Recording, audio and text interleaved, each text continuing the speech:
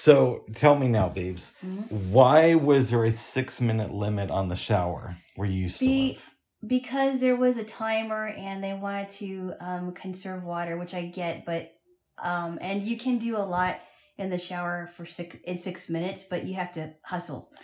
And I didn't like that. Yeah, I like to luxuriate and take my time and enjoy myself in the shower. I like a good, 10 to 20 minutes, and that's about it. I don't stay there for an hour, but I know a lot of women and even men like to take hour-long showers, but I like 10 to 20 minutes at the most. Your old landlords were kind of weird, too.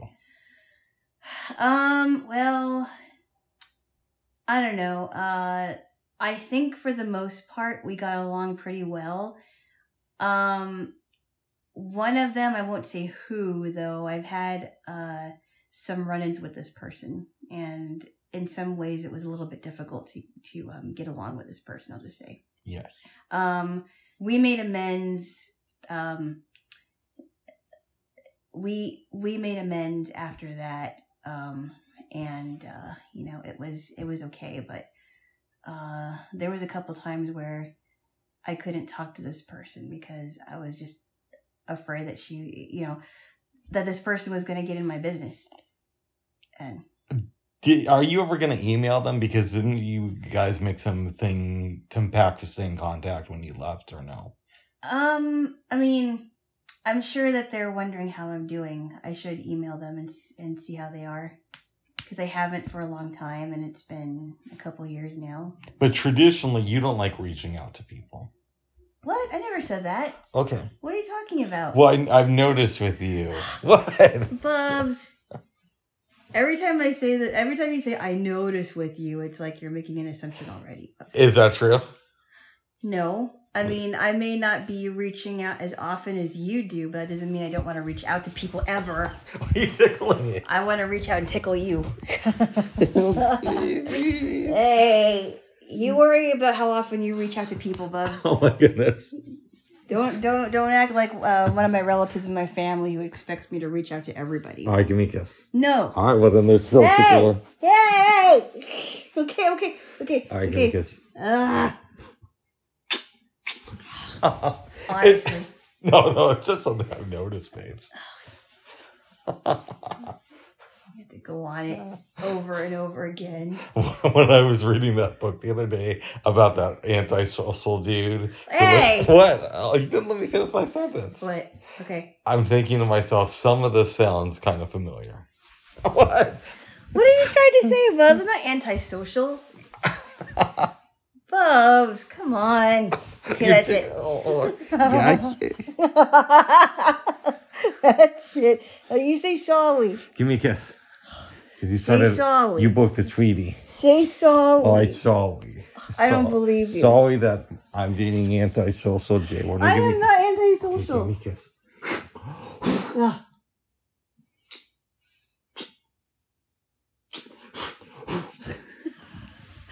Bubs, really? And in some ways, living with them might have been a good lesson about Christianity for you. Because if memory serves me correct, they were looking for a good Christian woman to live with them. What? Are you making fun of me again? No, I'm not. And am I correct on that? Or am I wrong? Yes, they were looking for another Christian woman to live in their extra bedroom. What do you think of their form of Christianity? Why? I'm just curious. Well, I mean, what other forms are there? Well, I don't know how they practice, babes.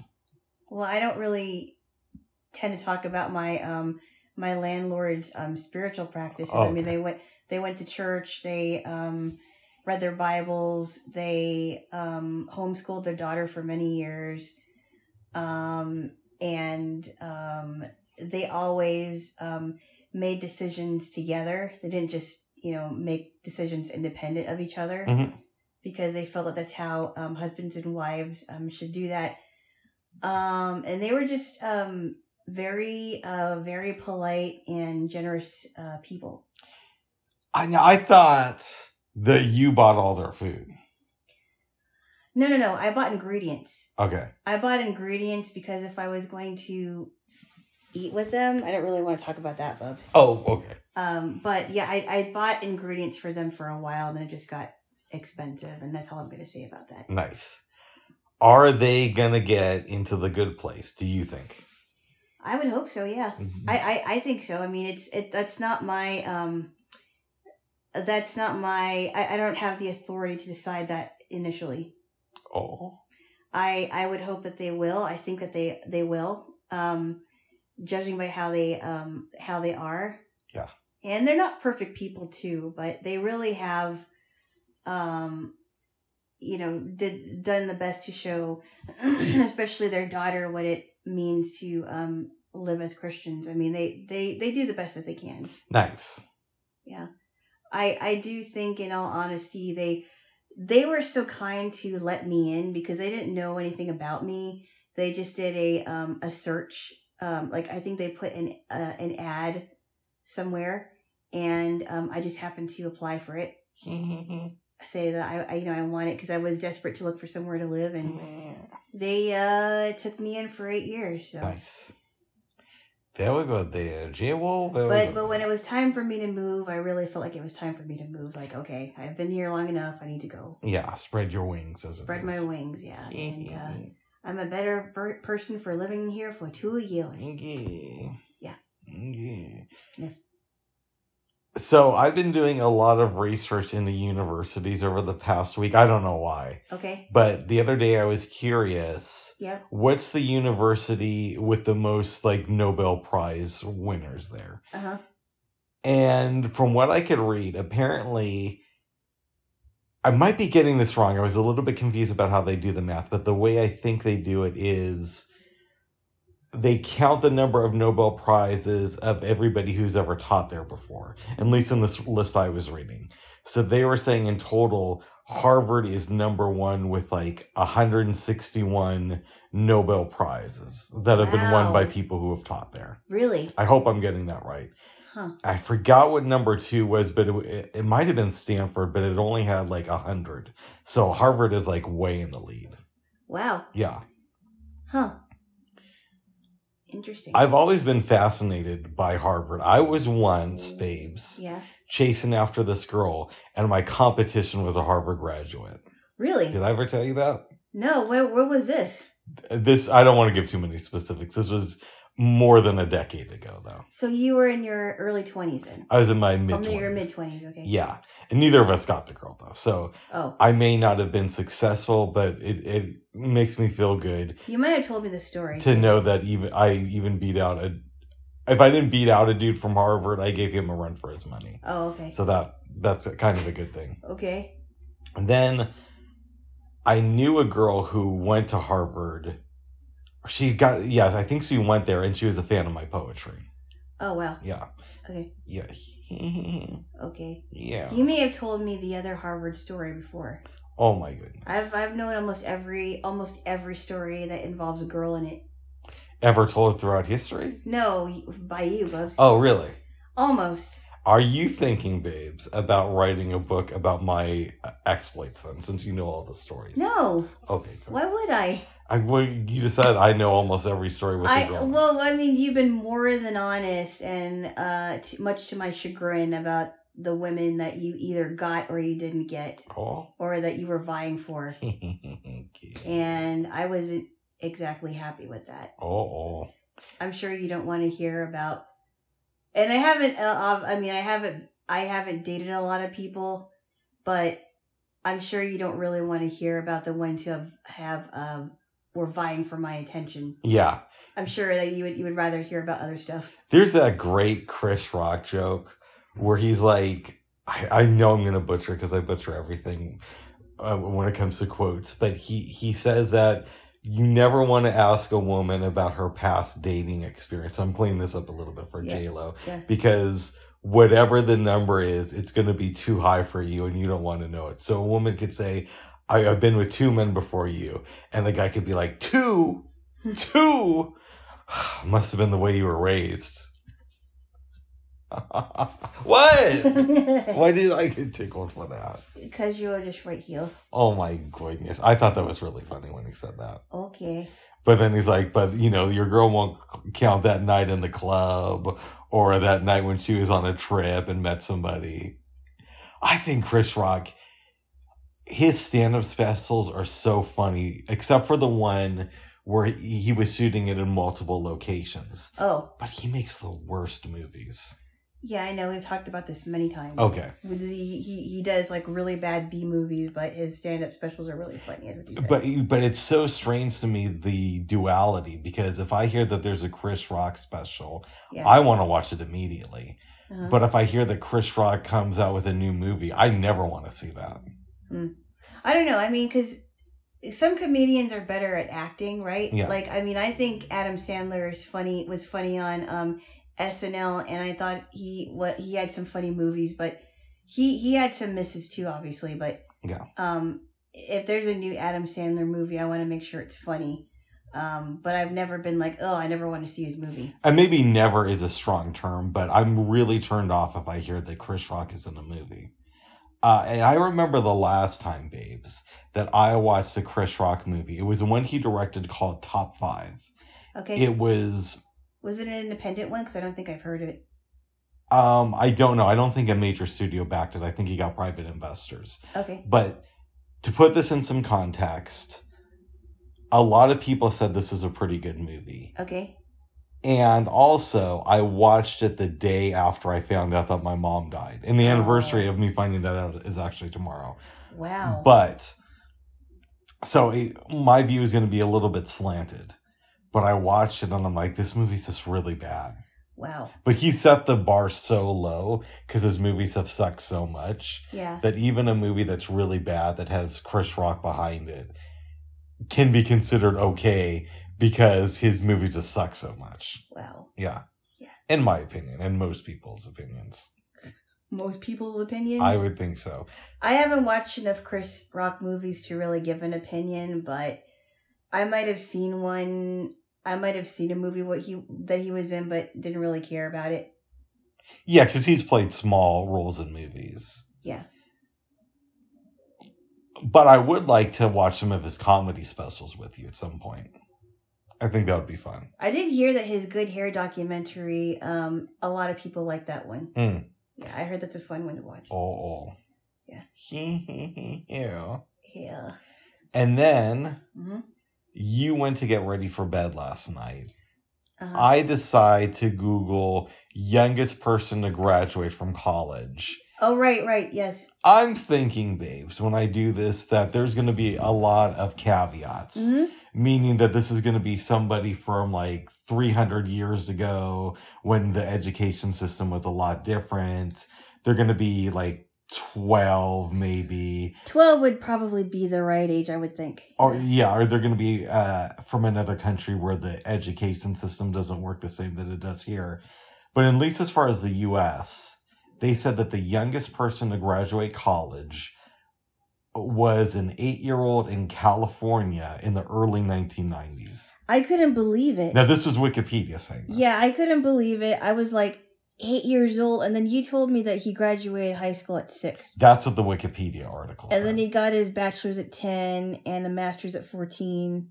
Yeah, like the family, I guess, moved to Alabama, but he continued his education. But do you know what he does now, according to Wikipedia? What's that? He's a teacher's assistant. Wow.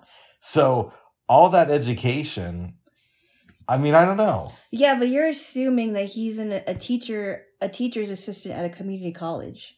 Well, no, I don't know where he's a teacher's assistant. I mean, it might have said, but I read it when I was kind of tired. Yeah. But still, you would think somebody with... Now, okay. I see extreme forms of intelligence as almost like a superpower.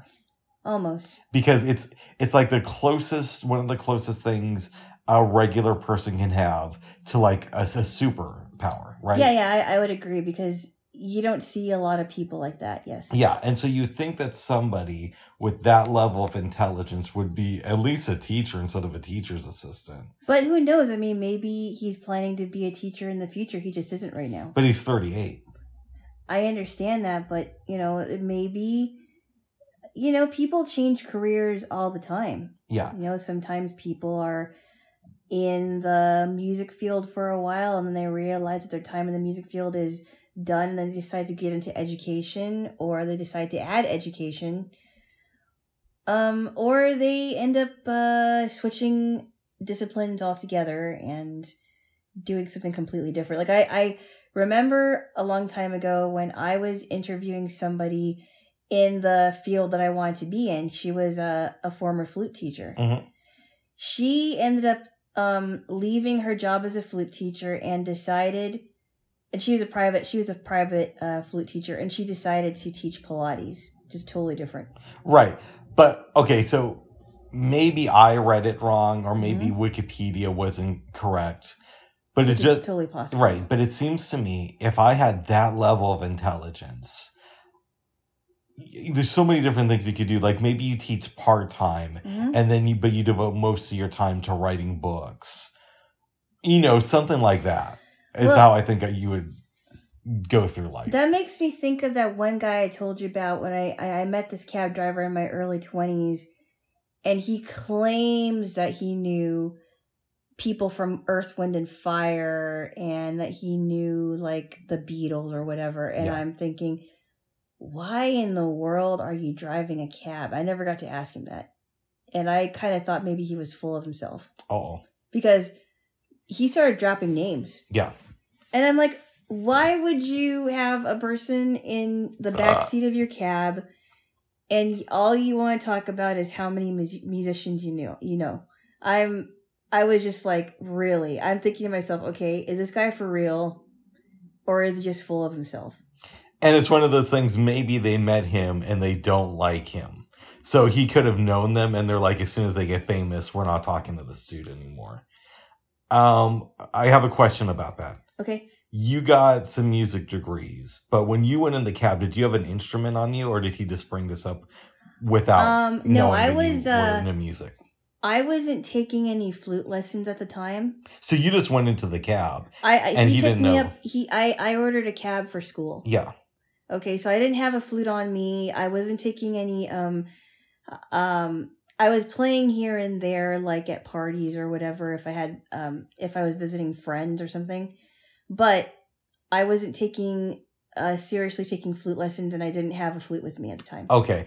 Was this when you were going to that Christian music university? No. This was in 2001. I was in my first year of college, and I was I eventually did take a music class. Right, but this wasn't at the Christian music school. This was not at the SPU. Right. Okay, that's interesting. Yeah, he's probably just one of those guys who likes. I didn't have an instrument on me at all. In fact, I don't even remember telling him that I played an instrument. Yeah. And that I was really into music, because I was thinking, is this guy for real? Really? Yeah. Why are you driving a cab if you know all these musicians? Why couldn't you be in a band? I don't know really what that has to do with that kid who graduated. I'm going to explain it to you. Go ahead. Because you were saying that because of his genius status, you thought that he would have been doing more with his life. And I was saying, compared to the cab driver I met, since he says he's claiming that he knows so many musicians, like the bassist from Earth, Wind, and Fire, I would assume that he would want to be in some kind of a band. I forgot if he played an instrument or not. I'm assuming he did. I would assume that he would already be in a band and they were, making albums and stuff. Oh, interesting. That's what I was referring to. Gotcha. Right. But some people are interesting like that. I don't know. Did you ever read that book, Outliers, by Malcolm Gladwell? No, I think you told me about it. I know that Malcolm Gladwell has said some really cringy stuff recently. Mm-hmm. And cringe to me, too. Not just cringe to like, the extreme left think it's cringe. But what did he say? Well, I'll tell you what he said. And I'll tell you, because off the top, it sounds a little bit weird, but it doesn't sound that cringy. So it's going to need some context. Okay. And then I'll get back to the story of Outliers. So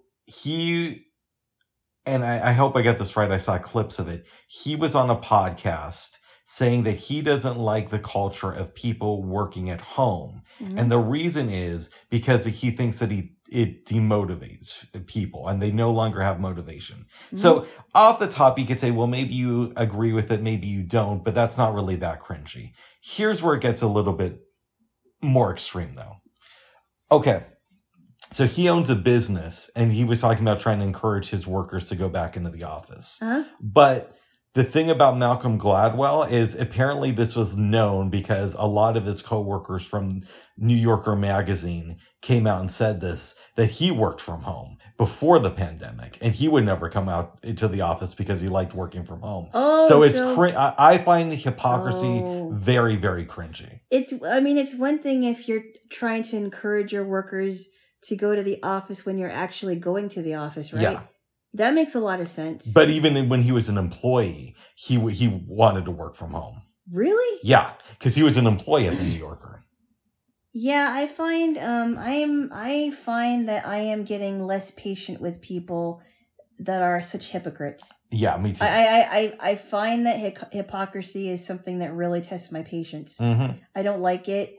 I would like to be more consistent with myself.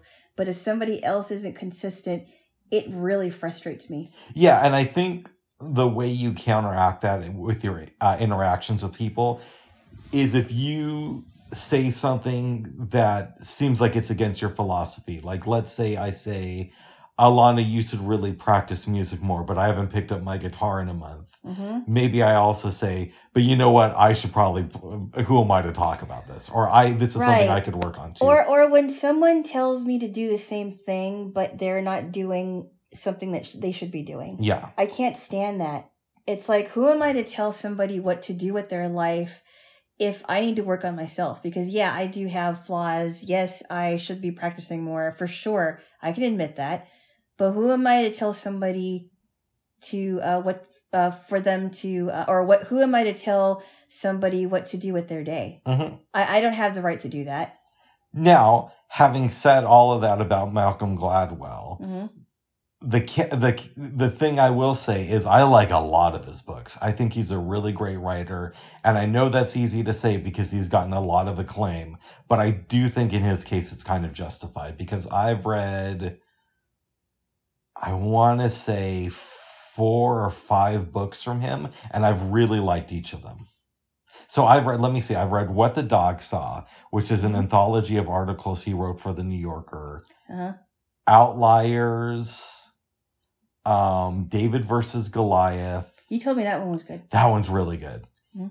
And I think I might have read Blink, but I have to check my Goodreads list. And maybe one more. But so I've read a fair amount of his stuff, and I do really enjoy it.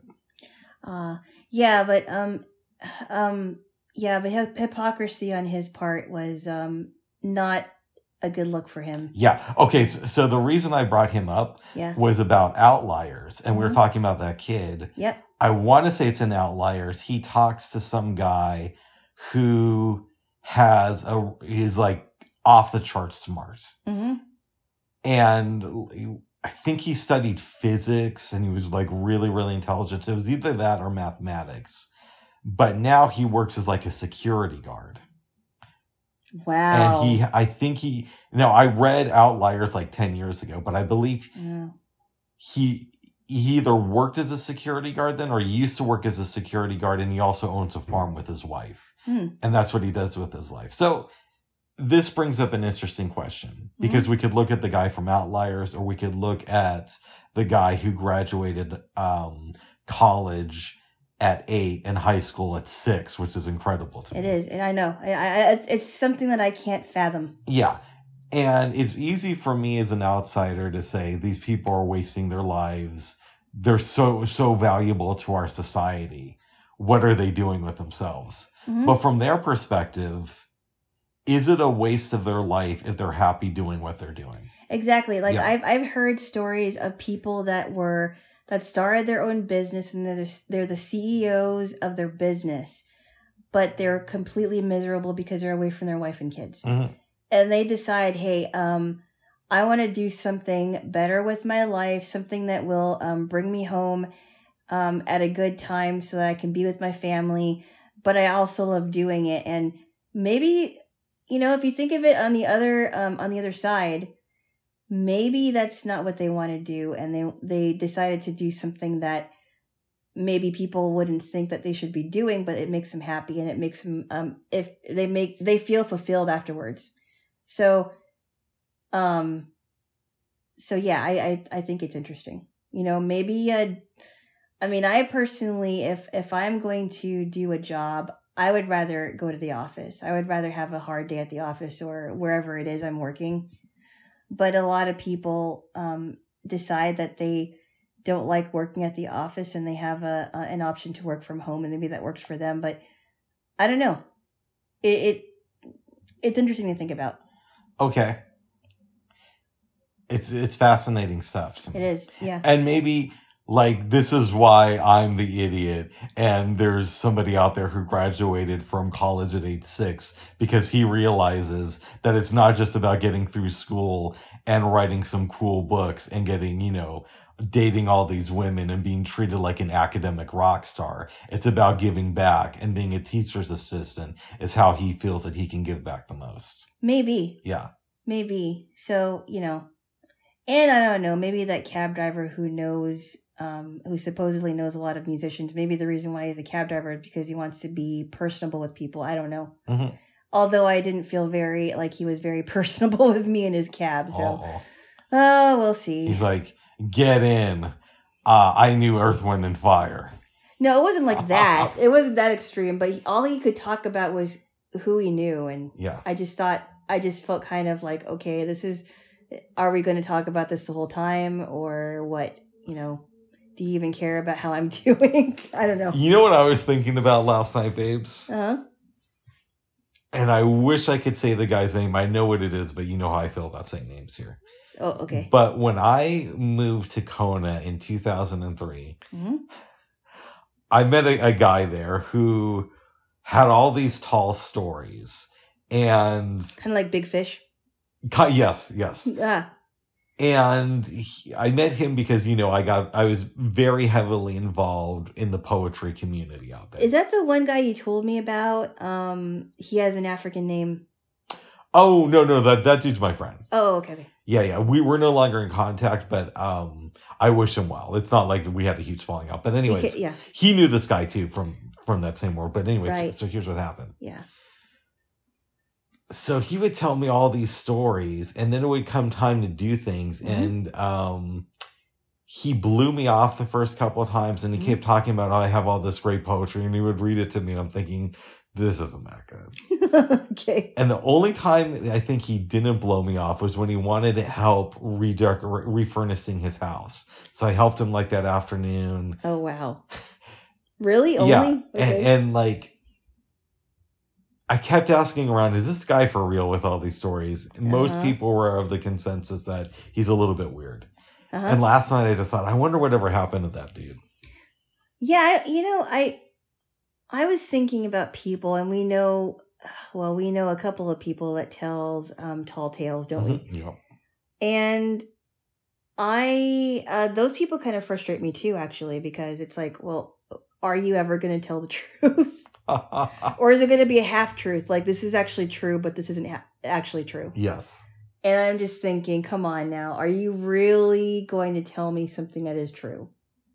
Or am I going to keep on guessing until I get so frustrated that I hound you for the truth? I love a good story, so I'm a lot more tolerant of those types of people than you are, and than most people are. Because if you, I'm an easy lay. If you tell me a good story, you have me in the palm of your hand.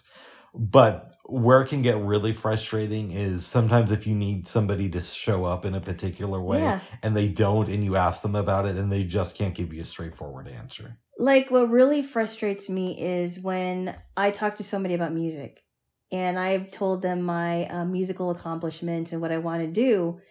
And then when it comes time to say, hey, I'd like to hear you play an instrument, and they won't do it. Exactly. Or I'd like to hear a recording of you playing instruments, and they don't have any. Oh. Or they don't know anyone who recorded them. And it's like, how frustrating is that? It really is frustrating. And but for me, I want to pick up my flute and play something for somebody if they want me to play it. But if they can't pick up whatever instrument it is because they don't either they don't know how to play it or they haven't played it in years, that really, really gets on my nerves. Yeah. I'm like, okay, well, why did you tell me this? And then the whole story just falls apart. Yeah. Or if somebody says that, this is just an example. If somebody says like they have a degree in psychology and I ask them a brain question, like, what is the part of the brain that's responsible for ... And they can't tell me. And they're the ones who studied they're the one who studied the brain.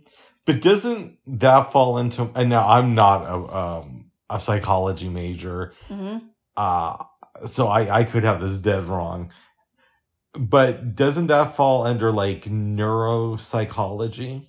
Depends on what psychology it is, because if you're talking about areas of the brain. Neuro, like when you're talking about neurons, or neuro anything, it has to do with the brain. Yeah, but if you're just talking about like a regular psychologist, so there's like child psychologist, there's a family psychologist, I believe. There's all different types of form. Yeah. I don't necessarily, they could tell you about the brain in general, but I'm not sure that all psychologists know that the hippocampus, for example, is associated with memory. They might, but I think that they have to, because I took like a psychology 101 class, I think it was, and my teacher knew about the parts of the brain, like the dendrites and the hippocampus, what that is, the occipital lobes, the parietal lobes, I think the parietal lobe is the frontal lobe, if I'm not mistaken, and what that's responsible for. So she had to know that. And when people are becoming, they want to study to be in the medical field, they have to know everything about the body.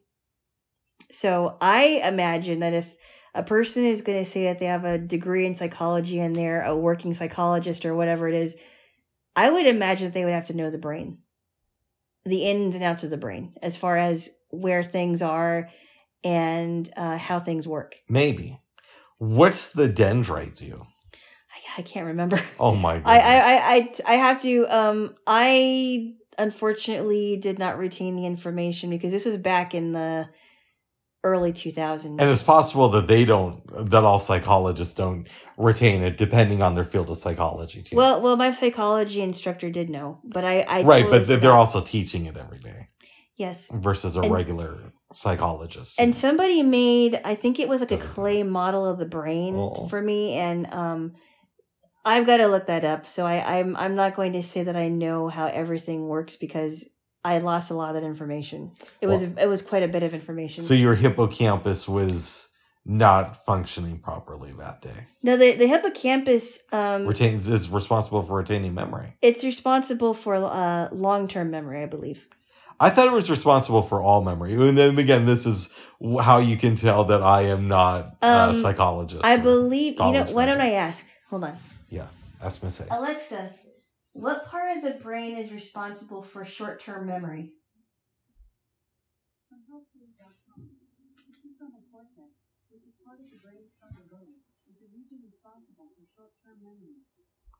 But is that where the hippocampus is located? Hold on. Alexa, where is the hippocampus located? The hippocampus is part of the temporal lobe. The temporal lobe is, hold on. Alexa, where is the prefrontal hold on. Alexa, tell me about the hippocampus. Alexa, stop. Hold on. Alexa, tell me about the hippocampus. This might answer your question. The hippocampus is a major component of the brain of humans and other vertebrates.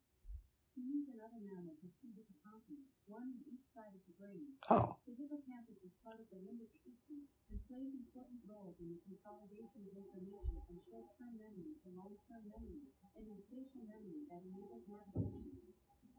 Yeah, so you have two of them. That's what it's... And they were located in different parts of the brain. I think that's what it is.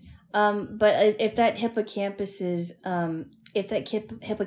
damaged and your memory's damaged, you're SOL. You want to keep your hippocampus in good shape, right? Yeah, good hippocampuses are hard to find there. But I love you, Dendrite J-Lo. Give me a kiss, Dendrite J-Lo. Let me go ask. Alexa, what are the dendrites responsible for in the brain?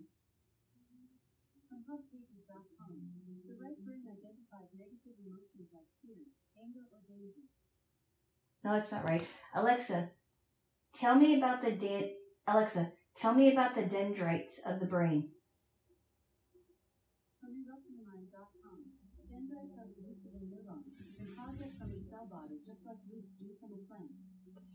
Oh, okay. So they just kind of like connect different parts of the brain. I think they connect neurons. Nice. That's what it sounds like because when I was looking at a model of a brain, they were the things that were sticking out. Yeah. Oh my goodness. Anyway. Well, I love your dendrites. Okay. Yeah. The brain is fascinating to me, to tell you the truth. It is. It is. It is. Yes. Yes.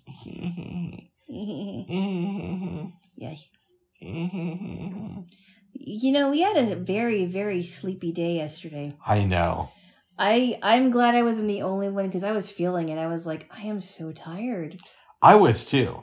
Yeah. And you know this because I slept for like 2 hours after I got over here. And then when it came time for us to go to sleep, I was out immediately. Oh, yeah. For like 7.5 hours. Yeah, I was out too. I was really, really tired. Yeah.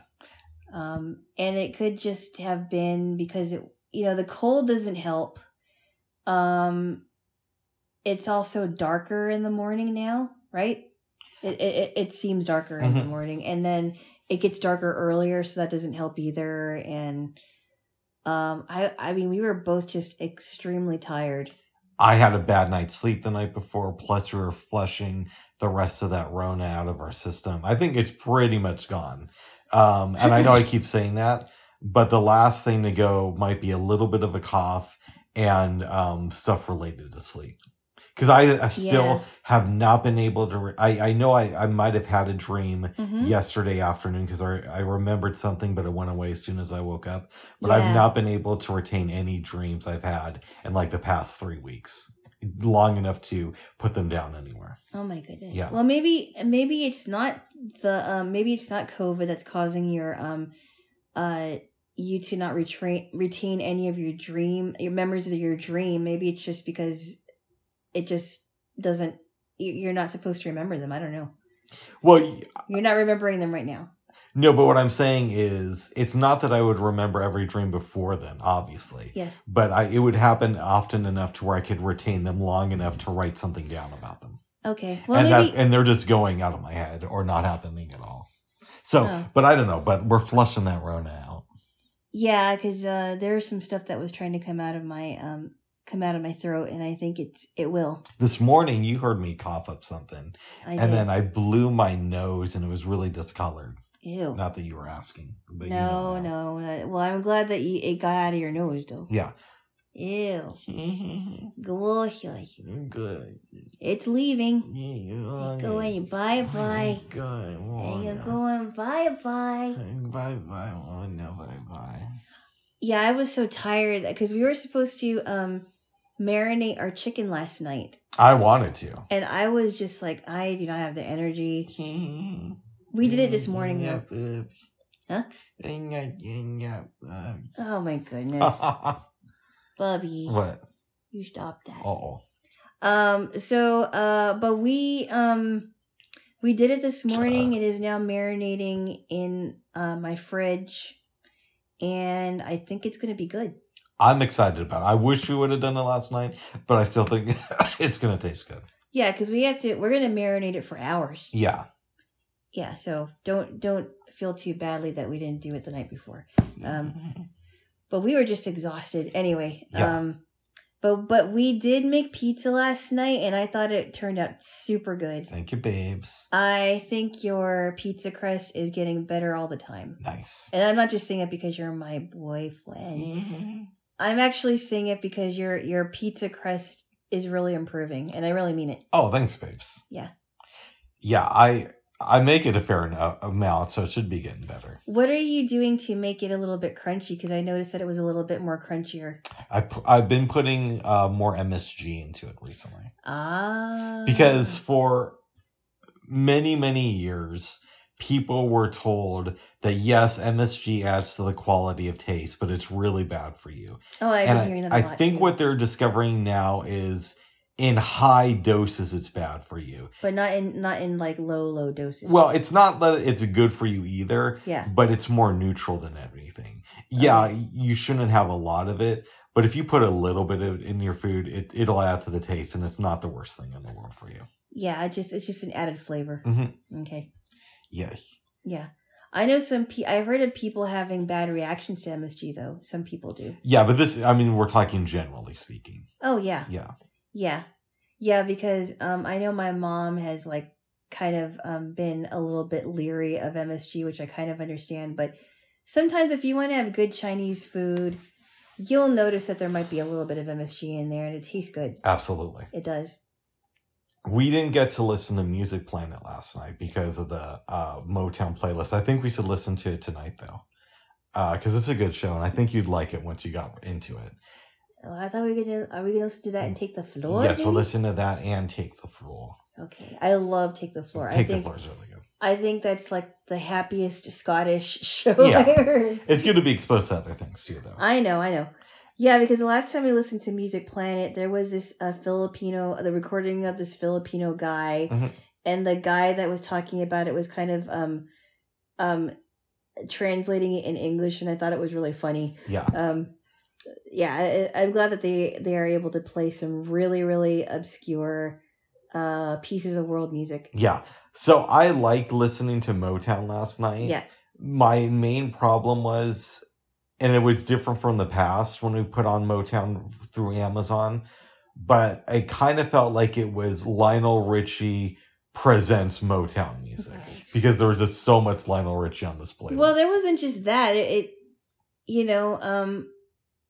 There were other people that showed that it was played. Like there was a few Rick James stuff that you liked, and there was some Smokey Robinson. You liked that, yeah.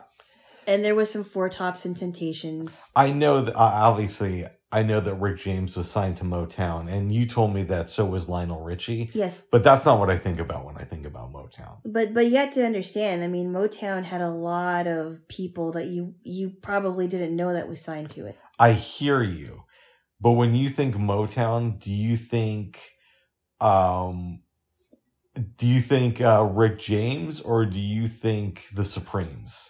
Which one? I think the Supremes, but you have to understand that Rick James was also signed too, and it wouldn't make any sense if it didn't play Rick James. I hear you, but it skewed very heavily towards 70s and 80s music. So but it's not under your control. But I'm telling you, this is why I was, babes. I'm telling you, this is. Know. It's like if I said to you, I'm putting together a playlist of songs released on Death Row Records. Mm-hmm. And I had like one or two Dr. Dre songs, a song with Snoop, and the rest of it was like Crooked Eye and Superfly. Mm. You'd be like, okay, they were on the label. I didn't know that they were as prominent as you're making it seem. Yeah, but you have to understand, I don't know that world as good as you do, so I wouldn't know that. Oh my goodness. Okay, I really wouldn't know that. Okay. Very bad example. It's like if I put together a list of Bad Boy songs, you know Mace and yes. Puffy, you're aware, and Notorious B.I.G. Yes. And I had one or two songs from them, and like the rest of the playlist was Black Rob. Yeah, we know Black Rob was on Bad Boy Records, but when you think Bad Boy, you think Mace, Puffy, and Big. Oh my goodness. In my opinion. You act as if you know these people. Like you're friends with them. Mace, Puffy, and Big. Yeah. They're like my... That's what you think about when you think about Bad Boy. It doesn't mean that they didn't have other artists. Okay, here's a more understandable example. Go ahead. Because, like, okay, for example, the Sirius channels on your TV, they have like 70s on 7, 60s on 6, whatever. Yeah. If there's for example, a 60s on 6 and you're listening to that and they play like a 70s song, it shouldn't be on there. I 100% agree with you. Yeah. And it's not that... And it's happened before. So it's not that you can't have Rick James or Lionel Richie on the playlist, but I don't think that they should be like dominating the playlist like they were last night. I don't know. I mean, in my opinion, I don't think they were dominating the playlist. There was one point where they played 4 Lionel Richie songs in a row. No, they didn't. Yes, they did. They played Cruising. No, that's Smokey Robinson. No, okay, it was after Cruising then. They played like 4 of his songs like in a row. And at one point I say to you, another Lionel Richie song? And maybe it was like 2 Lionel Richie songs and like 2 Commodores songs. But he was the lead singer of the Commodores, so. Oh my goodness. Again, mix it up. I can deal with some of that. But throwing the classics, I want to hear Martha and the Vandellas and Marvin Gaye, and And we did hear Marvin Gaye. we heard 1 Marvin Gaye song. We had 2. We heard 2. We heard What's Going On. What was the other one? We okay, actually it was 3. What's Going On? We heard Let's Get It On. We also heard Ain't No Mountain High Enough. We did hear Ain't No Mountain High Enough. I don't remember hearing Let's Get It On. Yes, we did. Okay. But we were talking then. Oh, we were. Okay. Yes. That's a great song. Oh, God, he made such great music. I know. Yeah. And I also heard the ladies loved Marvin Gaye. That's what I heard, too. Yeah. Yeah. Not only was he talented, but he was handsome. But Marvin Gaye's dead. And you know who one of his wives was? Anna something? Yes, and Anna Gordy. Yep, Berry Gordy's sister. Right, exactly. Mm-hmm. Anna Gordy, yep. I have Berry Gordy's autobiography, and I just haven't read it. I had no idea that Rockwell, and they did play this on the Motown playlist, which I thought was kind of cool. I had no idea that Rockwell was Berry Gordy's, or is Berry Gordy's nephew. I believe that's the case, yeah. So he grew up, rich, obviously. Wow. Yeah. That's pretty cool. That is pretty cool. Diana Ross had a baby with Berry Gordy. Yeah, their daughter, right? Rhonda. Yeah. But the thing with that is, I don't think they established paternity until she was like 13. Like, she tried to pass the kid off as somebody else's for the first 10 years. Yeah, I don't know. Yeah. I don't know. You don't know. I don't know. You don't. I don't. You don't. I don't. You don't. I don't. No, you don't. No, I don't. Yeah, that stuff is interesting to me. It is interesting. I need to read more books about Motown. Yeah. It's an interesting part of our American music history. Mm-hmm. I think it's fantastic. I think it's fascinating to me. They did like a mini series about Motown on NBC in the early 2000s. I didn't really get into it though. I didn't see it actually. I don't remember. Do you remember what it was called? I think it was just called Motown. Or I might have been focusing on the Four Tops. Oh, I don't remember seeing it. Yeah. No. They're one of the most important record labels in U.S. history, maybe the most important one. Yeah. I mean, obviously, people always talk about Stax and Atlantic Records and Chess and Son and Death Row. Yeah. But I would go with Motown. Then probably, I don't know. It's tough. Wow. Death Row is hurt by the fact that they didn't, as popular as their music was and as many great artists as they have, they actually didn't put out that much music. If you look at it. What about that one company, Murder Inc.? No, Murder Inc. made pop stuff, but no. Did it really? Wasn't Ashanti a part of Murder Inc.? Ashanti was signed to Murder Inc. So was Ja Rule. But it was just like those two who are the big artists off of there. Right. Yeah, I would agree. It didn't really make a lot of headway. No. I mean, they both had hits, but that was just 2 artists on the label. No, I mean, the label didn't make headway. They were known because of those 2 artists, but they didn't have like other big I didn't think so, roster. Yeah. I mean, with Death Row, you had Dre, Snoop, the Dog Pound. Mm-hmm. Warren G wasn't signed to Death Row, but he worked on a lot of their early stuff before his solo career. Same thing with Bow Wow. He worked on a lot of their early stuff. Did you know that Bow Wow is in the music video for Gin and Juice? No, I didn't know that, but that was probably before he got famous. That was before he got famous. Yeah. And he's also the little kid. You were on the skits on the Snoop Dogg's on Doggy Style, Snoop's first solo album. I didn't know that. Yeah. Wow. And then Tupac came to the label later. You have the Lady of Rage. So they had some artists, but they only put out like really maybe 5 albums that are considered the masterpieces of that label's history. It's not like they have like 30 different albums. Well, yeah, that's interesting. Yes, and Nate Dogg. Yeah, but I mean he was part of the Dog Pound, so yes, he was. Yep, he was. Yes, everybody's favorite dog. Oh my goodness, woof woof. Oh my goodness. Yeah. Woof woof. Yes. Oh my goodness. Oh my goodness, I love you. Okay, I will. He sounds like you're getting tired there, Jay. Whoa. No, I'm not. Oh, good. No, just because of my voice is softer and I talk a little bit lower doesn't mean I'm tired. I'm actually more awake than I was yesterday morning. Oh, good. Yesterday morning I was like, I know. I was awake, but I think we both kind of were like, okay, I'm tired again. We were struggling. We were. Well, here's a question for you. Yes. I think I have a definite answer for this. Okay. But what's a more important record label, Death Row or Aftermath? And I know that technically they're both imprints. I would say Death Row. Okay. But I don't know anything about Aftermath. So Aftermath is a label that Dr. Dre started after Death Row. Okay. Now, technically, Eve was on the label, but she didn't release an album until after she left Aftermath. Oh, wow. But she was discovered by Dre. He discovered Frederick, who is a famous producer. Eminem, 50 Cent, The Game, who I feel is extremely overrated, but he was popular. Mm-hmm. Exhibit kind of did stuff with Aftermath. I don't think he was officially ever signed to them, though. I don't know. That's an interesting question. You might be right. It might be Death Row. Yeah, it's the one I've been hearing about the most. Yeah. Yeah. Are they going to be executed? Well, Snoop bought Death Row recently. Oh, no, I didn't know that. Yeah, he's trying to bring it back. Wow. Yeah. Well, good for him. Yeah. Oh, God, I really hope that he does put out that album with Dr. Dre that he said that they're working on. Yeah. I believe Snoop that they are working on the album. Yeah. But I know that Dr. Dre, at least this is what I've heard, is such a perfectionist that he'll often just will put projects to the side and never put them out. Right. That's the way it was with the album he did with Ice Cube. Really? So in 95, he was supposed to release Helter Skelter. Yeah. Which was and it was Dr. Dre and Ice Cube doing an album together after NWA.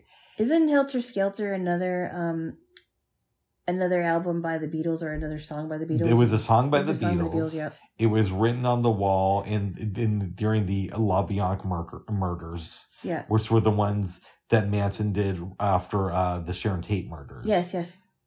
And then the Dr. Dre and Ice Cube put out that song on the Murder Was the Case soundtrack called Natural Born Killers. Yeah, I remember that. And that was supposed to be a lead up to the Helter Skelter album. Yeah. That was to tease people a little bit. Wow. The rumor is that they recorded the Helter Skelter album. Ice Cube was a little bit leery about the paperwork, and Dre just didn't want to release it. So they just didn't do trashed the album. They erased all of it. Wow. So you can't even find that music anywhere now, apparently. That's what I've heard. Wow. Yeah. Which is, as a fan, I'm like, oh, God, that's such a missed opportunity. I would have loved to have heard that album. Yeah. Yeah. What do you think about this? I don't know. I like I said, I'm not really into that world. I mean, Cube, I think, is... Oh, my goodness. One of my favorite rappers still. Cube. Yes, he's one of my favorite rappers. And Dre is a producer. Oh, my God, that would have been incredible. Oh, my goodness. Yes. Oh, my goodness. What do you think, since it's not the Helter Skelter album for you, but what are some I don't know. your missed opportunities in music? What do you mean? Well, you always hear these rumors that either bands are going to get back together or certain artists are going to collaborate on an album. And have there been any that you've heard of that you thought that didn't happen, but you thought were like really big missed opportunities? I'm not sure. I've heard about people that were on the rise and they were like an up and coming star, but they never went far with their career. Oh. But I don't know if I have heard any big missed opportunities. Interesting. Yeah. Wow. Yeah. Well, good. Good. Well, it means you get disappointed less than I do there. J-Wo? Yeah, I get less disappointed just because people change, their minds, and of course the music business is so fleeting, right? Mm-hmm. Some people stay in the music business. I can't talk. Some people stay in the music business for a long time, but then they decide, I'm going to either stay with the label or I'm going to move. I'm going to change to a different label. Yeah. It changes. It's a very, it's a business of change. Yeah. So I don't really, if it's disappointing, then, if I'm disappointed by something else is going to come along. Exactly. So I can't really hold on to hope that something's going to happen when sometimes it doesn't. We could talk about different record labels all day. I don't really want to do that. Okay, but I'll just throw out 2 more record labels. Oh, goodness. Ruckus. Now I know that they were an underground record label, but it looked in the late 90s and early 2000s like they were going to really blow. I don't think I heard it. Who is on Ruckus? Black Star. Okay. And then the solo work of Mos Def and Talib Kweli. Pharoah Monch was on Ruckus. They released the Lyricist Lounge albums. Oh, wow. Yeah, so they had a lot of stuff. But then the other one, which I can't believe I overlooked, it's clearly the most important label in hip-hop history, is Def Jam. Of course. Yeah, I can't believe I didn't even think of Def Jam. Well, now you did. Yeah. Okay. So it's probably Motown and then Def Jam, right? Maybe. As far as most important U.S. labels. I don't know. You don't know, babe. Maybe you could be right about that. Yeah, Def Jammy. Def Jammies. Jammy. Make sure you wear your Def Jammies to sweep. I heard Rick Rubin is working on a book. Oh, really? Yeah. Yeah. That'll be something, babes. Well, we got to read that. I'm not really familiar with this guy. I've heard his name, but I don't. Okay, know about him. I'll give you the brief biography. Okay. Rick Rubin is the founder of Def Jam Records. He produced the first LL Cool J album. He produced the first Beastie Boys album, the first Run DMC album. Then he left Def Jam and produced an album for Slayer. The later work of Johnny Cash. Wow. He produced a Blood Sugar Sex Magic for the Red Hot Chili Peppers. Wow. And a bunch of other albums too. Wow, really? So Yeah. it wasn't just for LL Cool J and Run DMC and No. the Beastie Boys. Wow. No, but that's how he started off though. Okay. Yeah. Wow. Yeah, but apparently he's working on a book. Oh. That's the word on the street, and I will read that book.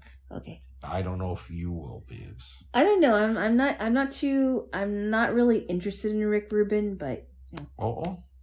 We had discussed possibly doing a read an hour today. It doesn't have to be an hour. It can just be like A wee minute. no, not a minute. Okay, great. Like 30 minutes, 30 to 45 minutes, or maybe the whole hour. Nice, yeah. Because I want to get to Lolita. I know, Bubby. I know. Yeah.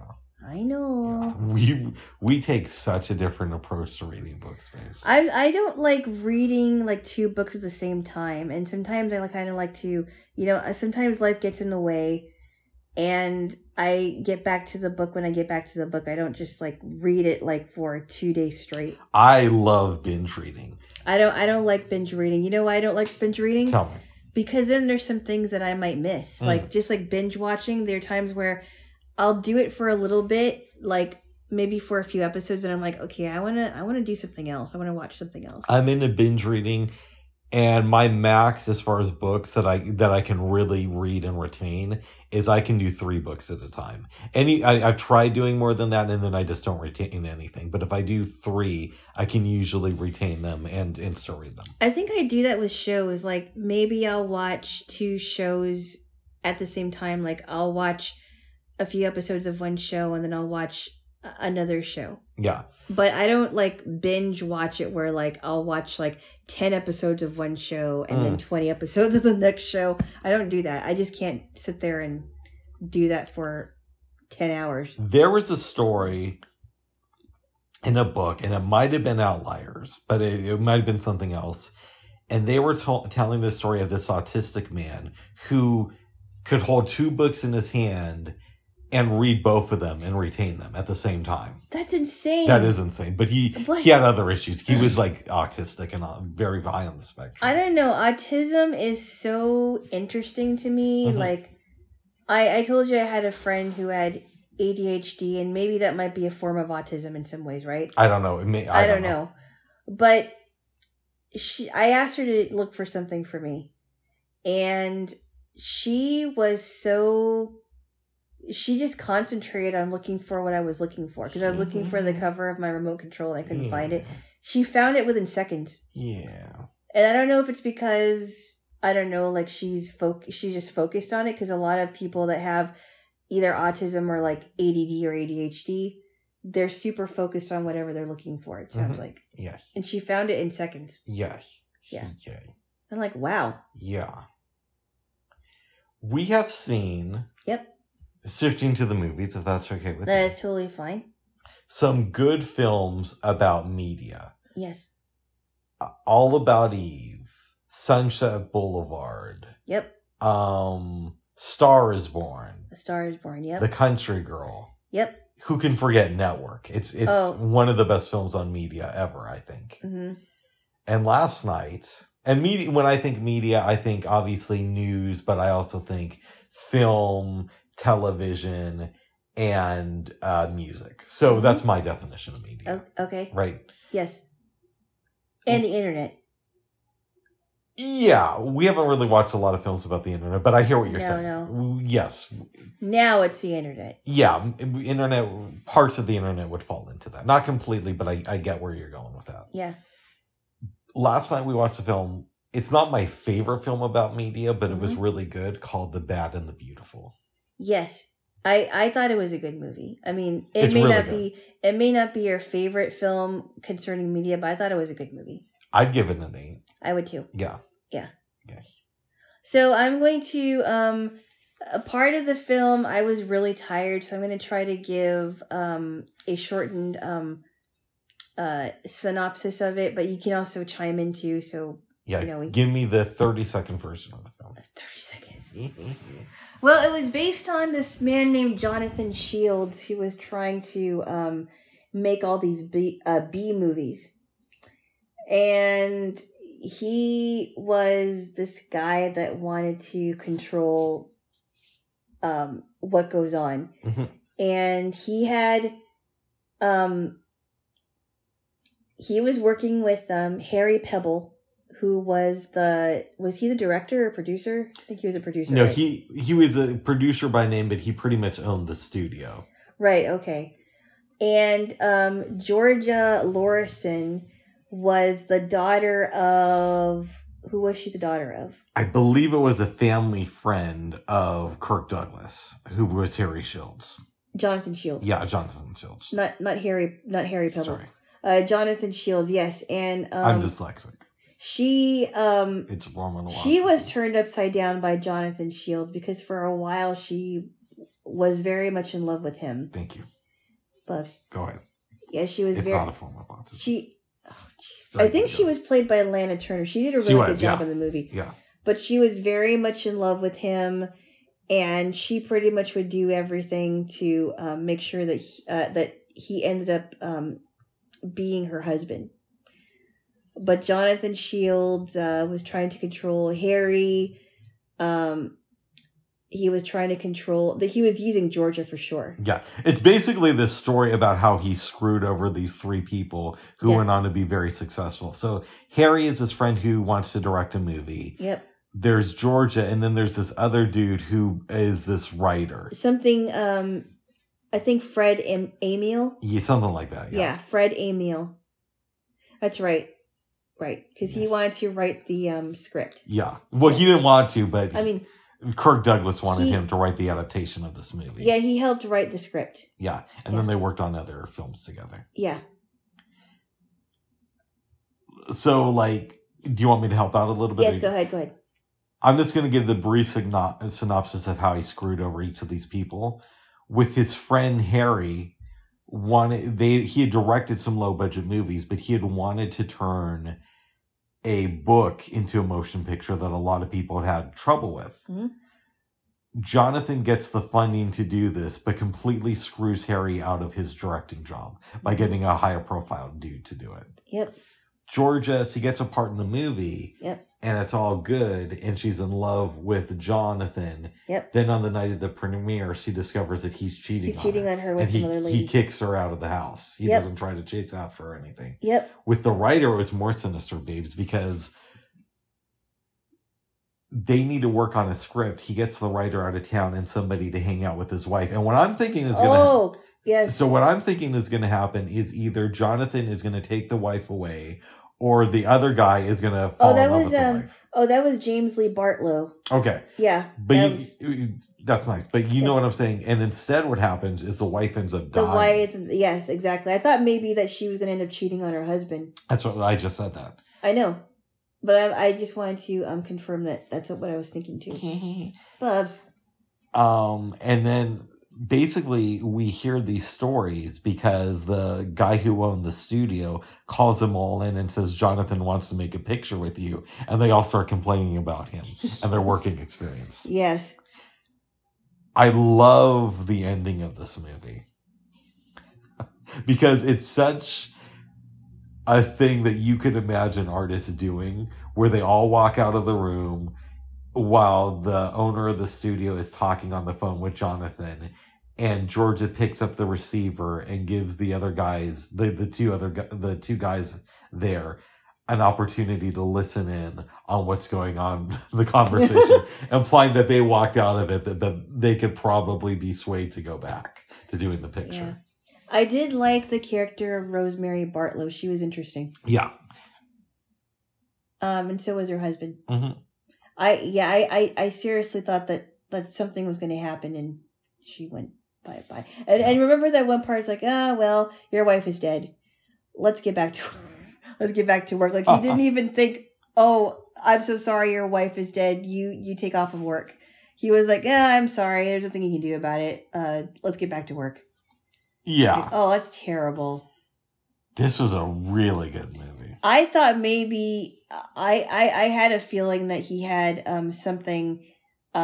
He was behind the scenes of Rosemary dying. Yes. Yeah. For sure. He didn't want it to happen, but it did. It did, yeah.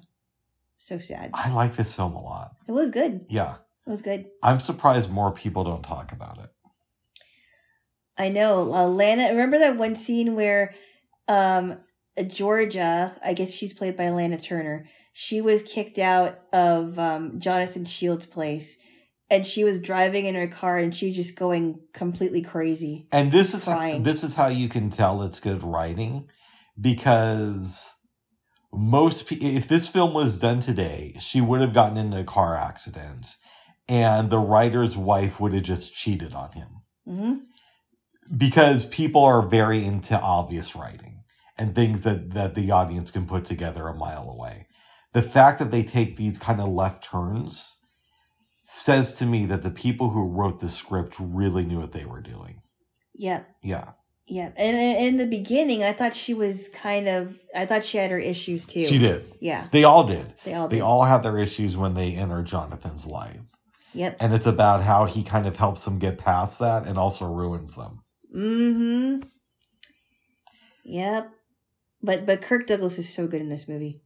Yeah, he was. And this goes into believability. Mm-hmm. This film is completely believable to me. There was no point where I'm watching this movie where I'm like, that could never happen. I believed every part of this movie. Absolutely. Yeah. Because that's how messy being in the media business is. But it's real life. Like maybe you're not going to meet somebody who's going to put you in a big budget movie, but you could easily meet somebody who's your mentor and then does something to screw you over. It doesn't even have to be a mentor. It could be a friend. Exactly. Well, in his case, I would consider him more of a mentor to these people. Yes, absolutely. You know what I mean? Yeah. Mm-hmm. A mentor / friend. Yeah, and they can completely take advantage of your relationship. In some cases, yes. In some cases, just not take your feelings into consideration. Absolutely. But this film, yes, it's about movies, but if you're somebody who is a truck driver, Mhm. you can relate to this. If you're a teacher, you can relate to this. Absolutely. Because it's about people who are in movies, but at the end of the day, it's about people who have a relationship with somebody, and the movies is just the excuse to have this relationship. Right. Yeah.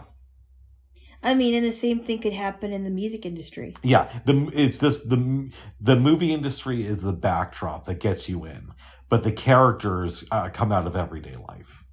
Absolutely. Yeah, I agree. great movie. Yes, it was great. Great movie. Yes. We've already established that we would give this movie probably an 8. Yes. Would you recommend this film to your family, and if so, how do you sell it to them? I don't think I would have to sell it to them. I mean, all I would have to say, hey, Kirk Douglas is in the movie. Maybe they'd watch it. They're big Kirk Douglas fans. Well, they're familiar with Kirk Douglas fans, whether or not they are. I mean, They maybe know. it's this. They know who Kirk Douglas is, but whether or not they're big fans, I don't know. Oh, Maybe I should have said it that way. But I think all I have to say is, hey, there's a young Kirk Douglas in here. Maybe they'll watch it. yeah, he's great in this. He's Yeah. great in Paths of Glory. Yes. I mean, Who did he play in Paths of he Glory? was the commanding officer, Right. the one who tries, not the head dude, but the guy whose subordinates are killed You know, in the trial. After the now that trial. you mentioned Paths of Glory, yesterday was Veterans Day, right? And Yes. I was just thinking about the movie Paths of Glory and how it was such a, it really makes you think Yeah, about the people that are that were being drafted. And in the movie it really shows like some people were drafted in the movie anyway. Some people were drafted that didn't want to go, and they were just so scared of dying. I mean, it really makes you think about stuff like that. and Kubrick directed it. Yeah, Every telling movie. Stanley Kubrick movie I've seen, with the exception of Doctor Strangelove, I've really enjoyed. And I'm in the minority on that one. Most people consider that film a classic. I'm like the only one I know who doesn't. Is that like a really bad sci-fi movie? No, it's a comedy about nuclear war. Oh, okay. And to me, it's not. I didn't hate it. It just didn't really make me laugh. Okay. Yeah, but every other film I've seen that he's done is like a masterpiece. Really. It wasn't as good. It wasn't as funny as like Young Frankenstein. No. Okay. No. Okay. And that was a weird movie. Well, to give you an example, when Don't Look Up came out, a lot of people were comparing it to Doctor Strangelove. Oh, okay. Because it's about like the end of society, how politics plays into that. But Don't Look Up was like really, really funny though. Yeah. Funny, but also kind of disturbing at the same Exactly. time. And that's how Doctor Strangelove was meant to be. But for whatever reason, I just didn't resonate with the film. Oh, wow. Yes. I do want to watch Eyes Wide Shut at some point, and it is on Netflix. Oh. But Kirk Douglas, honestly, Hmm? I knew who he was, Mm-hmm. but until recently, I just thought of him as Michael Douglas's dad.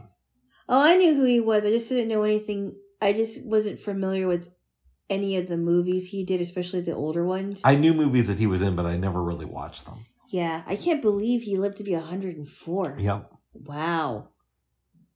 Checked out right before the pandemic started. He had great timing. Uh-oh. Yes. Well, he had no control over when he was going to go. I think. Oh my goodness. He was an old guy. Old. Oh, now let's see if Michael Douglas lives to be that old. Yeah, he's got to stop going down on this. Oh my goodness! He does. Didn't you say he admitted that on the Howard Stern show or something? He's never been on Howard Stern. Oh, okay. He admitted it when He was on some interview, I think, with the magazine, and he said that he got throat cancer from going down on women. Oh my goodness. Which you never want to get throat cancer. It is a very, really very horrible, serious thing. and it's a horrible way to get it too. But it shows that Michael Douglas is a good lover who cares about his partners. Oh my goodness! And Catherine Zeta-Jones would probably wash up a little bit. Oh, Now give me a kiss. Bubs. Oh, that's disgusting. Give me a kiss. Well, not only did he get throat cancer, but he also was diagnosed with bipolarism too. Ouch. I know. I remember that too. I'm like, oh boy, it's got to be really, really tough. Well, maybe that's why she doesn't watch down there. Bubs! Now, babes. Bubs, don't be disgusting. Sorry, I didn't know. Ah, I love you, babes. Bubs. But no, Come on, that's just, whoa. for real, The Bad and the Beautiful was really good. It was. I highly recommend it. It was for sure. Yes. Now, I unfortunately wasn't too awake for the next movie we watched called Red Dusk, which was kind of a weird movie. It was weird. I did enjoy it, though. I thought it was pretty good. I enjoyed whatever I remember of the story, but I think I'll let you handle this one. Okay, I'll make it very quick. Okay. They're in Asia, I believe China? Mm. I could have that wrong, though, because Uh-huh. I was falling asleep, too. Yeah. I saw the movie, Yeah. but I wasn't completely there. Okay. I didn't fall asleep during it, but I was, Okay. thinking about sleep. Yeah. And Clark Gable owns this farm. My stomach said something weird. That sounded really bizarre. And that came from me, babes. It's a cat. Oh my goodness. It was mewing. Okay, what else? Just kidding. And people come on and off of the farm. At some point, your girl Jean Harlow gets there. Yep. They end up making love. Make it out. It's implied that they did more than that. But you don't see that in the film. It's just Obviously implied. not, yeah. Sometime later, I think it's actually the next day, a guy comes there with his wife. Yep. Now, the guy had caught a fever. Yep. And Clark Gable is also a doctor. So he says, this man is going to die if you don't help him out. You had to give him bromide. Yeah, says this to the wife. Yeah. And then it was implied, and then it was implied that she was going to have an affair with Doctor. Well, I was going to say, yes, she has an affair with him. Yep. Husband gets better, helps with the farm, and there's a night where it gets really, really rainy. And pretty much now everybody on the farm knows that Clark Gable has had sex with this woman except for the husband. Yeah. There's one point where he's hanging with the husband and he's telling about this is what life is going to look like in like 10 years. Clark Gable tells him to shut up, goes back to the farm, starts drinking with Jean Harlow. Mm-hmm. It looks... I thought he was forcing himself on Jean Harlow. Oh, did it? Really? But from the way she acted afterwards, it may have just been that they were starting to get together. And it was like a playful thing. Oh, okay. Okay? Yeah. She leaves the room for a minute. The wife comes in. There's a commotion. She ends up shooting Clark Gable. Oh, that's right. But he survived it. Yep. Husband comes back because he had heard this rumor. And Jean Harlow and them all kind of say that, she was defending herself against Clark Gable. They leave the next day and Clark Gable is being read these children's stories by Jean Harlow. Like, are you? I thought that was a funny scene because he's like, am I expected to hear all these bedtime stories? Jean Harlow has a lot of charisma in this movie. And yes. Is she like the hottest woman in U.S. history? No. But you could tell that for her time, she was a very attractive woman. Yeah. Yeah. She kind of plays some crazy characters. Like, she played a crazy one in Bombshell. Yep. And she plays a crazy one in this one. Didn't she have a small part in, oh God, what was that movie? It was like a 1930 film about a gangster. Was it Public Enemy? Yeah, it was Public Enemy. Yeah, I think she has a small part in that one too. She's good. I like a lot of her stuff. Public Enemy wasn't as... It wasn't good, but she was good in it. I remember she was in that one, yeah. I want to watch more of her films. Maybe we could look for one tonight, bud. That's possible. See something starring Mean Jean Harlow. Mean Jean Harlow? No, I don't know. Okay. Alexa, when was Jean Harlow born? Jean Harlow was born on March 3rd, 1911. Wow. Well, she died really young, too. She died, I think, on my grandfather's birthday in 1937. So that would have been that would have been June 5th, 1937. Wow, she was super young. Let's see if I have that right. Alexa, when did Jean Harlow die? Jean Harlow died on June 7th, 1937 at the age of 26 years. Okay, so she died 2 days young. After my grandfather's birthday. Young. She could have been a star. Yeah. Super young. Like, think of how crazy that is, babes. Mm-hmm. She died when my grandfather, who passed away from Alzheimer's a couple years ago and COVID, was 2. That's how long she's been dead for.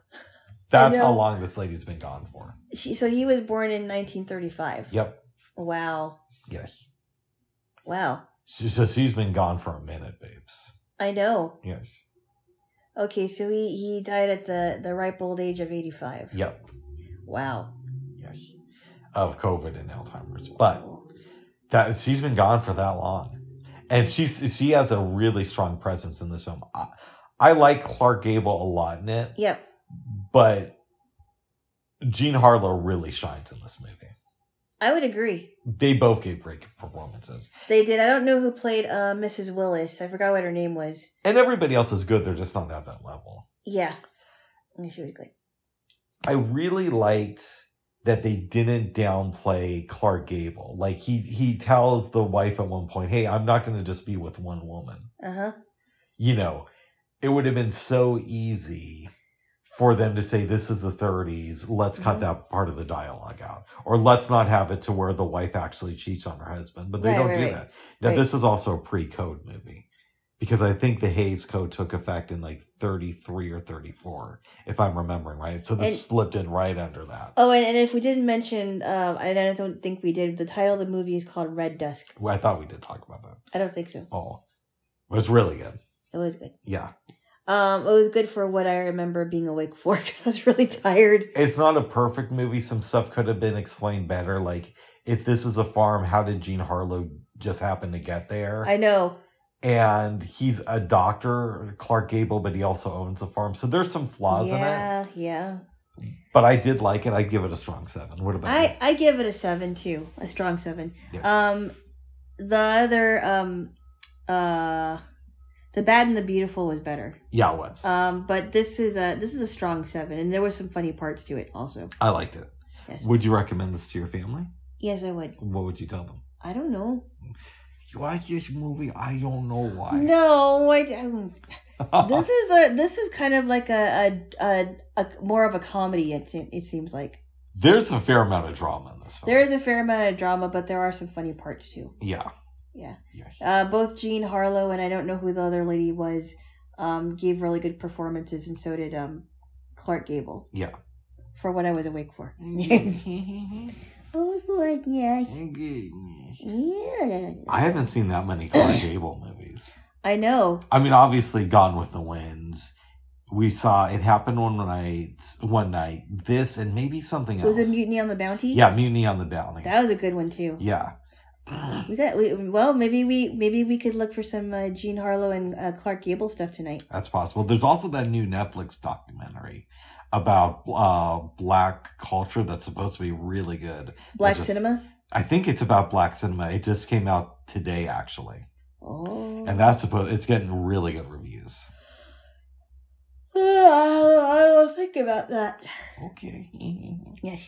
Babes, did you have any dreams last night? Yes, I did. It was very strange.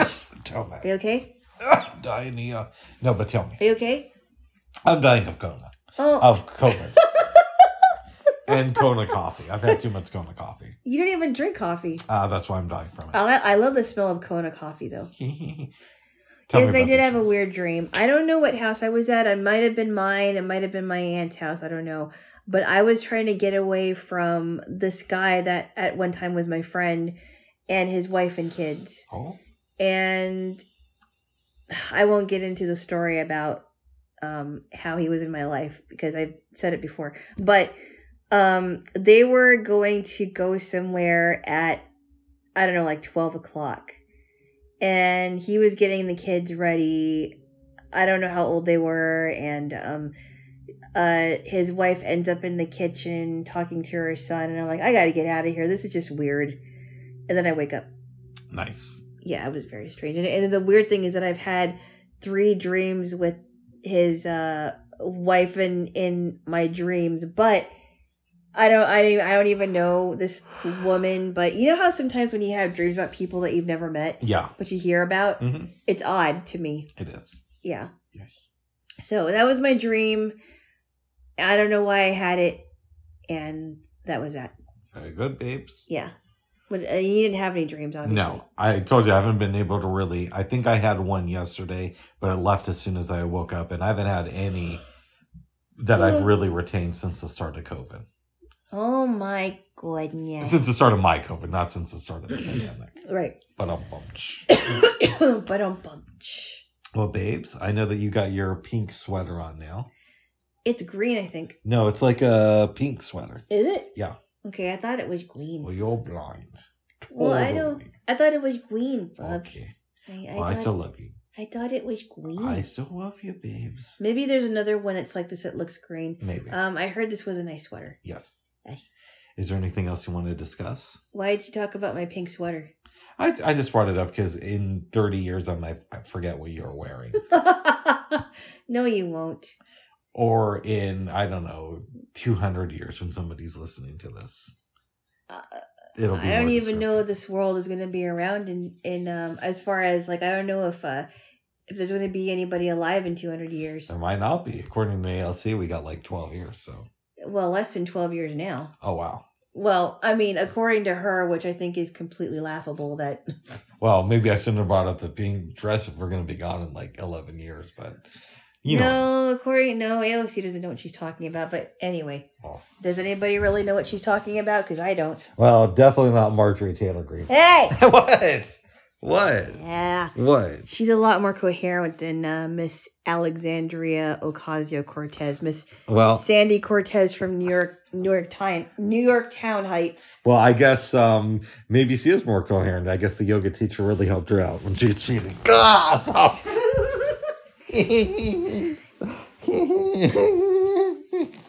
Yeah, maybe AOC's white boyfriend is a lot more coherent than she is. I'm her white boyfriend? No, not you. Oh, why do you have a problem if she has a white boyfriend? No, no, I don't have the problem that she has a white boyfriend. It's just that she said some pretty racist things, and I don't know. It's just Well, she Marjorie said some. Okay, we're not talking about them. hates Jews, people. Ah. Okay, enough. Okay, we're going now. No. We're going now. Here's a question. No. All right. Doesn't Marjorie Taylor Greene talk about Jewish lightning a lot? No, she doesn't. Yes, I've heard clips of. Ouch! Here's a But question. enough. Okay, we're not talking about them. Okay. Please. All right. Well. I know you want to go on and on and on about politics. All right. Well, I love you, babes. Okay. All right. Okay. We're going shop Margie. Bubs. All right. I love you, babes. Ugh. All right. Give me a kiss. Okay. Do I have to? Well, it's either that or we talk about Okay. Miss Green and Okay, Jewish lightning. All right. Or you can give me a kiss. Okay. Mm. My goodness. What am I going to do with this boy? You are going to take everything I say as the gospel truth. But it isn't. Or do we know that for sure? Ugh. It isn't. I don't know. Bubs. But I love you, babes. Or you could just give me some chocolate and we'll talk about the gospel truth thing later. Oh my goodness. Yes. I will give you chocolate in Oh, just good. a minute. Oh, okay. Well, in that case, we got to wrap this up. Okay. All right, so give me a kiss. All right, bye-bye for now. Bye-bye. Bye-bye.